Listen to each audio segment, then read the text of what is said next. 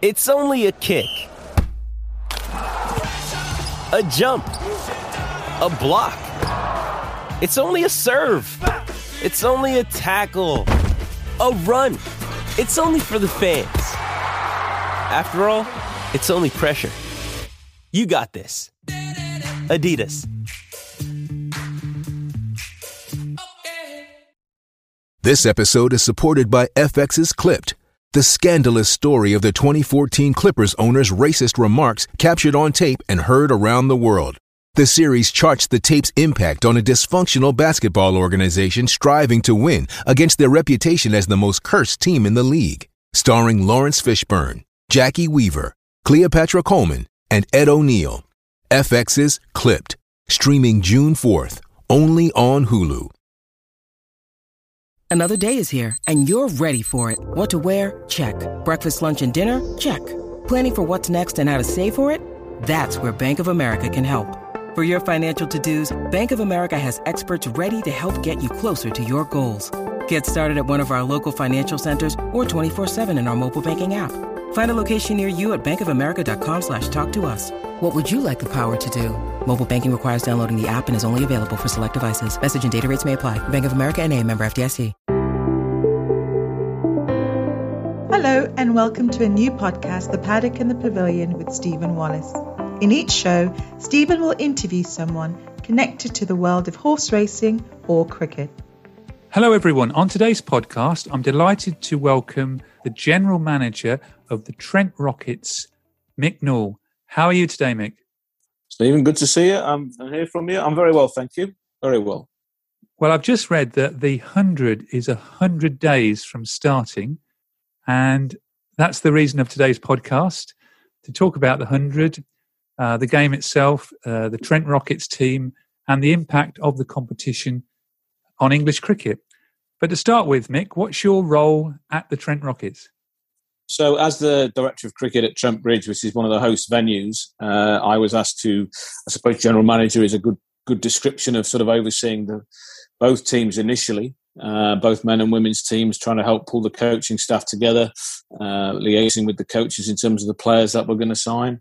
And then I think for the 35 days of the tournament is being the sort of link between Trent Bridge and the team to make sure the team have got everything they need to be as well prepared as they can be to compete in this new competition.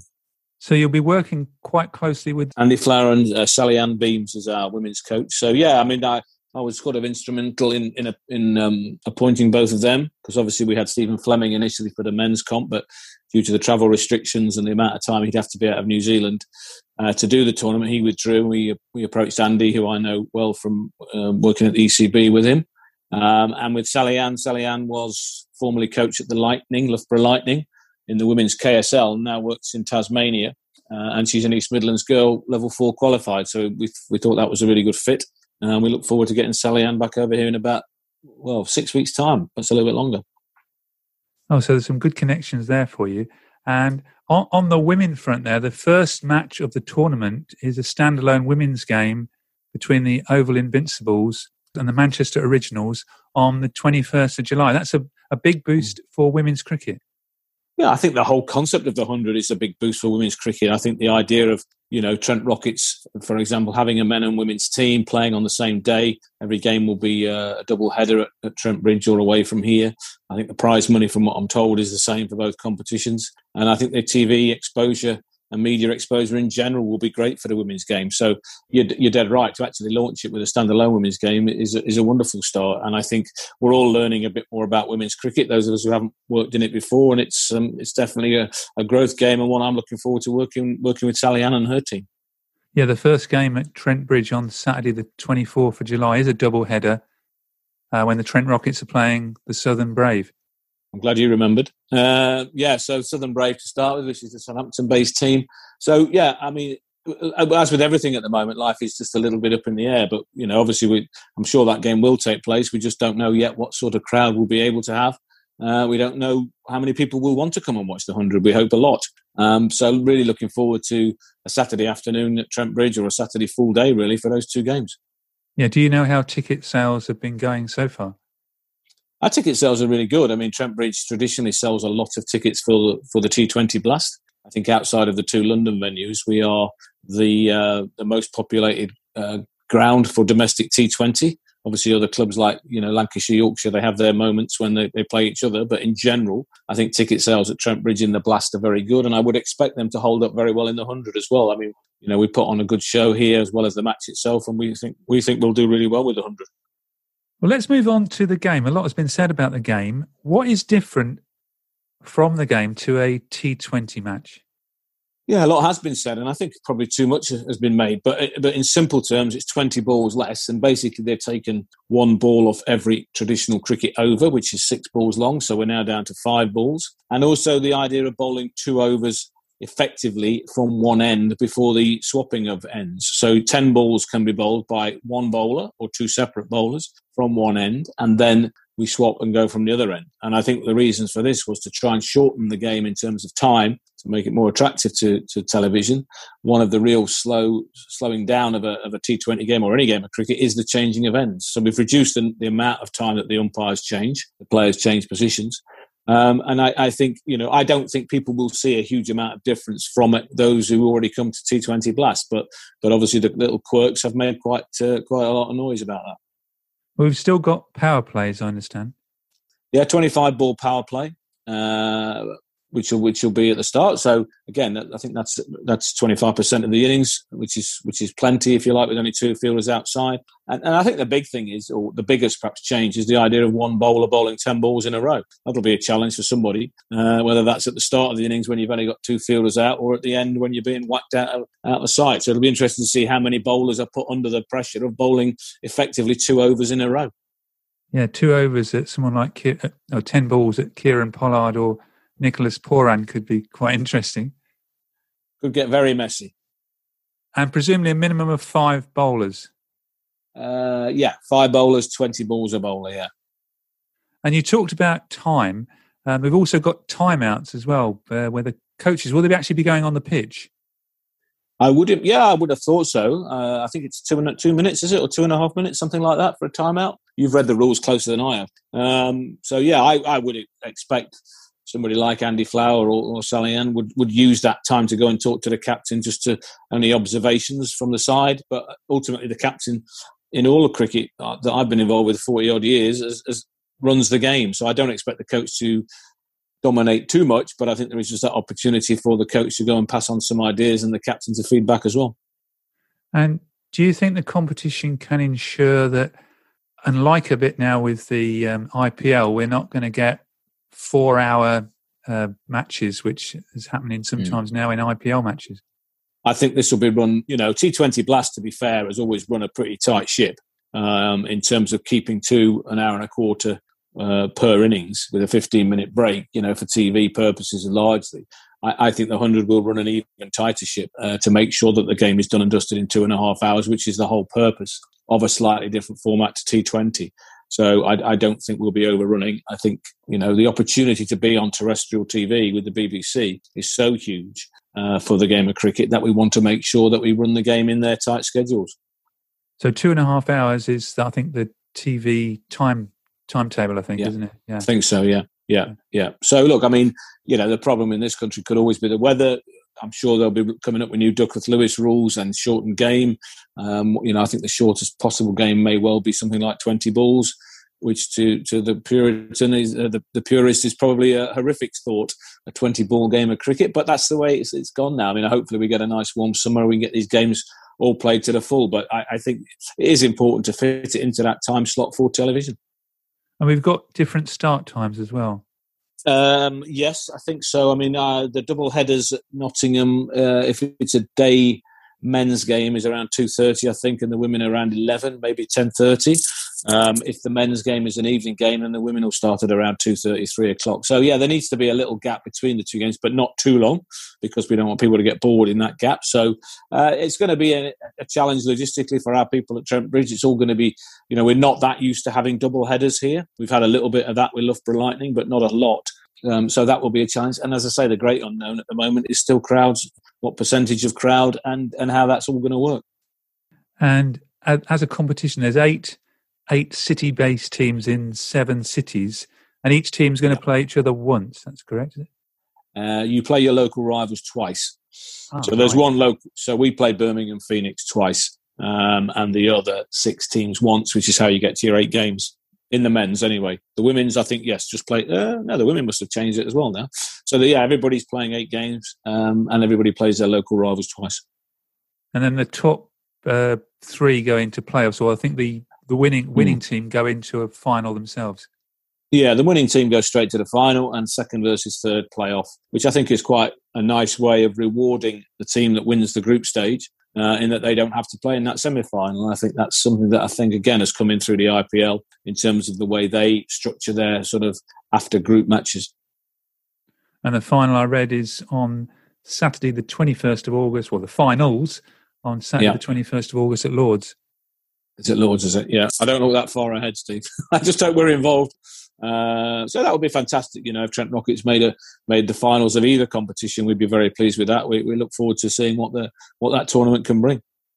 And then turning just to the Trent Rockets team, I know you've got Joe Root in your side, but how many overseas players have you got, and who else is in your squad? So we have 3 overseas players, which is Rashid Khan, who was the number 1 pick when this was all done back in October 2019 in the draft pick. We have got Darcy Short, who's an Australian left-hand batsman, left-hand wrist spin bowler. And we've got Nathan Coulter-Nile, who's a seam bowler he was Western Australia. I think he plays in Melbourne now, T20 cricket, and he's in the IPL. So they were the 3 overseas players that Stephen Fleming chose in the draft. Other well-known English players, Alex Hales is playing for the Trent Rockets. Our captain is Lewis Gregory, who is well-known now around the world for playing franchise tournaments as well as playing for Somerset, and doing excellently for them. And David Malan, who was, and I'm not sure if he still is, the number 1 rated batsman in T20 World International Cricket, and we were very lucky to pick him up. And we've retained David in our squad as well. And I noticed you've got some local players, and I think Samit's playing, Alex Howes and Tom Moores. Did you choose in the draft the local players on purpose? Yeah, Stephen Fleming, if you look at his selections in other teams that he's run, Melbourne Stars and Chennai Super Kings, there tends to be a bit of a theme where he does go for local players, and he goes for quite mature, experienced teams. So he does tend to go slightly older. Now, our team has slightly been restructured because there was a redraft, and we lost a couple of players, Harry Gurney being one who also plays for Notts, Luke Fletcher being another one. So our team has changed slightly. But yeah, there was a definite theme from Stephen when he first picked up the team, that he would go for experience, and he would go local if he thought that was the right thing to do. And hopefully that will give a bit more interest for local spectators as well, to think they've got their own people from Notts playing for the side. Yeah, I think so. Although, there's very much themed around trying to get people from Derbyshire, Leicestershire involved with this as well. I mean, it's obviously a little bit further for them to travel to come and watch. We hope people will come from all around the East Midlands. We were quite keen to get some Derbyshire players in and missed out on a couple who we thought we would be able to get in through the draft. So it's not. We don't want it to be as Nottingham in disguise, if you like. It's not Notts Outlaws in a different kit. So there are a number of players: Ben Cox from Worcester, Luke Wright from Sussex, Luke Wood from Lancashire, Tim van der Gooten from Glamorgan, David Malan, as I've mentioned, and Lewis. So there's a number of players who aren't from this area. So it's not meant to be Nottinghamshire in disguise, and I think we're very keen to make sure that's not the case. And on the women's side, you've got Catherine Brunt, England's opening bowler, Nat Siver, and also Sarah Glenn, the promising young leg spinner. Yeah. Yeah, and this is a bit of a new world for me, learning more and more about women's cricket. But, Catherine Brunt, Natalie Siver, obviously, again, they live locally. They're Loughborough based, those two. It's great to have them on board. I think they're 2 outstanding women cricketers and ambassadors for the women's game. What they've done for England has been fantastic. Our 3 overseas players, Elise Villani, Sophie Molyneux, Annabelle Sutherland, all coming in from Australia. Sarah Glenn, as you mentioned. Catherine Bryce is a very good player. She's based at Loughborough, as a lot of our girls are. So the tie-in with the sort of lightning setup that's going on just down the road from us has allowed us to get hold of some of the girls that play there, and hopefully they'll be influenced by the international quality cricketers as well. And will the men and women's teams mix, COVID regulations allowed during the tournament, talking about tactics and that sort of thing? Well, I think they'll all be staying in one hotel, so the opportunity to mix and to share ideas, I think, will definitely be there. I mean, I think, again, COVID rules allowing, we will have a number of players who possibly won't use the hotel because if they're based in Nottingham or Loughborough, they might not want to stay. But, yeah, no, there'll be a lot of mixing on training days, travelling days and game days. So I think that's part of it as well. And I know Sally Ann and Andy are very keen to work together and to develop respect for each other's coaching in that way as well. I mean, the competition is going to be a data analyst, like being on Christmas Day with all the facts and figures. Yeah, it is. I mean, we've got a full-time analyst at Trent Bridge who's going to be seconded to the Trent Rockets for the 35 days of this tournament. I think that a lot of that, I think, comes down to the style of coaching. Some coaches want a lot of stats, a lot of numbers, a lot of, they call them matchups. So how does a particular player do against a particular type of skill? How does Alex Hales play against left-arm fast bowling, for example, so that you can match up your skills to try and exploit other people's weaknesses? Other people aren't so bothered about that sort of thing. So it'll depend on what the coach wants, really, as to how much input the analyst has on the tactics. I know our analyst would like to think he's going to have a lot of input. And the actual tournament, there's lots of exciting players involved in the other teams with Glenn Maxwell, David Warner, Kieran Pollard, Marcus Stoinis, and also on the women's side, Stephanie Taylor, Sarah Taylor, Meg Lanning, and Elise Perry. Yeah, I think it's attracted, the best players in the world in a short format. That's what it aims to do, and I think that it's definitely people's got to give this a go. I mean, there's a lot of scepticism around it because these teams are not counties; they're not the traditional county teams as we would know them. But I really think we need to give this competition a chance. It's going to be, in my opinion, the blast, but with even better players. So I think we need to see what that draws, what people do want to come to the game. And the exposure that being on the BBC will give will put cricket and cricketers back into a level that we haven't been for 20 years in terms of exposure to the public by having our game on national TV in that way. Yeah, we mustn't forget all the England World Cup winning players. We've got Josh Buttler, Ben Stokes, Johnny Bairstow, Jofra Archer also playing. Yeah, and some of them won't be available an awful lot because England are playing India in a Test match series through this time. But I think some of those people, won't, if they're not in the Test match side. I mean, Jason Roy, won't be playing Test cricket. Johnny Bairstow may not be. So there's your opening pair for England's ODI side, who have done outstandingly well for the last 2 years. People like Sam Curran may be playing. Tom Curran will definitely be playing. So I think the quality of cricket, I have no doubt the quality of cricket will be very, very high. And that's why I said to you, I would urge people to give it a chance. Let's see how it plays out. And you're hoping to attract a family audience to Trent Bridge as well? Yeah, I mean, we really push the family audience for T20 Blast. We don't go for the stag do's and the student nights out. We definitely push the family audience here. We want families to come. We want it to be a family-friendly atmosphere. That's why I think, we're confident that we can run this or host this competition very well because it suits the style of what crowd and audience that we already think we've got for T20 Blast. So what we think we're providing is 4 more of those matches at Trent Bridge in addition to the 7 Blast games. And, at the end of COVID restrictions and perhaps if people can't get abroad, it might be the perfect summer to launch a new tournament if people are going to be spending more time in the UK than they might traditionally be during that school holiday period. And obviously it's important to attract a younger audience as well.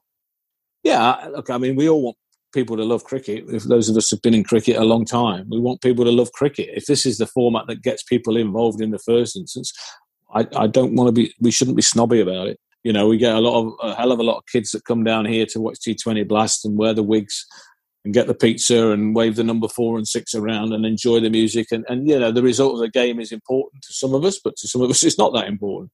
The experience of being here is what's important. So, as I say, I think we're confident that we will attract a similar audience and perhaps an even newer one or an even younger one or broader one. And people who want to come down and watch some cricket and then go out into town afterwards and maybe have a couple of drinks or go and have a picnic or go and have a meal. It's part of the whole day out. And I think that's why, as I said to you, I would encourage everybody to give this competition a chance. We could perhaps do with the wigs, Mick, but... Well, one of us could do with a haircut and it's not you. I haven't got much to cut. And also there's I believe there's a connection with the All-Stars and the Dynamos as well. Yes, Dynamos in particular, I think, is the new ECB cricket initiative for 8 to 11-year-olds, following up on All Stars, which is the 5 to 8s. And it certainly was going to be heavily linked in last year in terms of a chance for kids who sign up for Dynamos maybe to come and meet some players from the Rockets or whichever team is their local team. And again, I think, we want kids. I think it's likely that kids that play the game are more likely to watch the game. It's unlikely that, in my experience, that kids just watch. They want to play as well. So I think by linking in a spectator experience and watching the 100 to a playing experience by signing up for Dynamos or All Stars or joining your local club, I think that's definitely the way you've got to link the two together. And how important do you think the tournament is for the future of the game in this country? I mean, especially financially after what's happened with COVID. Yeah, I mean, financially, it's hugely important. It really is, because the size of the television deal that was done with this tournament being a key part of it blew any other TV deal in cricket out the water from what my limited knowledge is. So I think it's absolutely huge. The fact that we couldn't run it last year was obviously disappointing for everybody. ECB will be very, very keen that we do run it this year, that it gets the exposure. And it brings cricket into the living rooms of people who don't have a Sky Dish or a Virgin box on their wall because they're watching it through the BBC. So I think that's really important. And if, as I say, if it's a starting point for people to get into cricket, then we shouldn't be snobby about it. And if it leads into people coming to the Blast and then a 50-over match and then a Test match or a Championship match, that's absolutely fine to me. It's all cricket. It's going to be played by some pretty spectacular players. And I think it's going to bring people to Trent Bridge if we get a nice warm summer and we're allowed to have people in. Because we have had World Cup wins for the women in 2017 and the men in 2019. So there is lots to build on to attract people to this great game of cricket. Yeah, there is. And as I say, cricket's different to football and rugby, and it's got so many different formats, that people can come and watch. This is a new format. It's not that different to T20 Blast, but I think it's being played by better players. It's got the best county players, the best England players, and the best international players. So 8 teams rather than 18 would suggest it's going to be of a higher quality. I hope people come and enjoy it. And, it's going to be a lot of runs scored. There's going to be a lot of noise made. I'm sure the ECB are going to be very, very keen to pump it up and make it as high a profile as they can. And as I say, grounds like here and the other 7 major or biggest grounds in the country, we're all going to be keen to put on a good show because we want this to work. Yeah, just finally, you said about the other grounds that we've got teams at Southampton, the Oval, Lords, Headingley, Old Trafford, and Cardiff.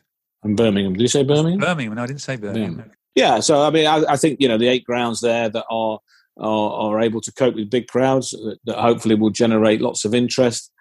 These games are going to, as I say, they're going to be logistically hard to put on, double headers all the time, with restrictions that are on at the moment in terms of changing rooms and eating rooms and all things like that the general public perhaps might not know about. But we hope that there are lots of people in the ground to watch the game as well. Right. Well, thank you for that. We've got 100 days before, as we're recording now, for the 100 to start. And hopefully, COVID apart, that'll all be behind us. We'll have big crowds at the games and they'll be rocking at Trent Bridge watching the Trent Rockets. Thanks, Steve. Yeah, we're hopeful. We hope it's going to go really well and we hope big crowds are allowed in. Thank you very much. Thank you for listening to The Paddock and the Pavilion. Follow us on Twitter, Facebook, and now on Instagram at The Pad and Pav. Don't forget, if you like the show, please do leave us a rating and review.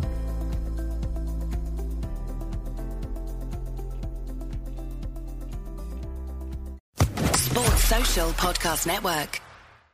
Judy was boring. Hello. Then Judy discovered ChumbaCasino.com. It's my little escape. Now Judy's the life of the party. Oh, baby, mama's bringing home the bacon. Whoa, take it easy, Judy. The Chumba life is for everybody. So go to ChumbaCasino.com and play over 100 casino-style games. Join today and play for free for your chance to redeem some serious prizes. ChumbaCasino.com. No purchase necessary. Void where prohibited by law. 18+ terms and conditions apply. See website for details.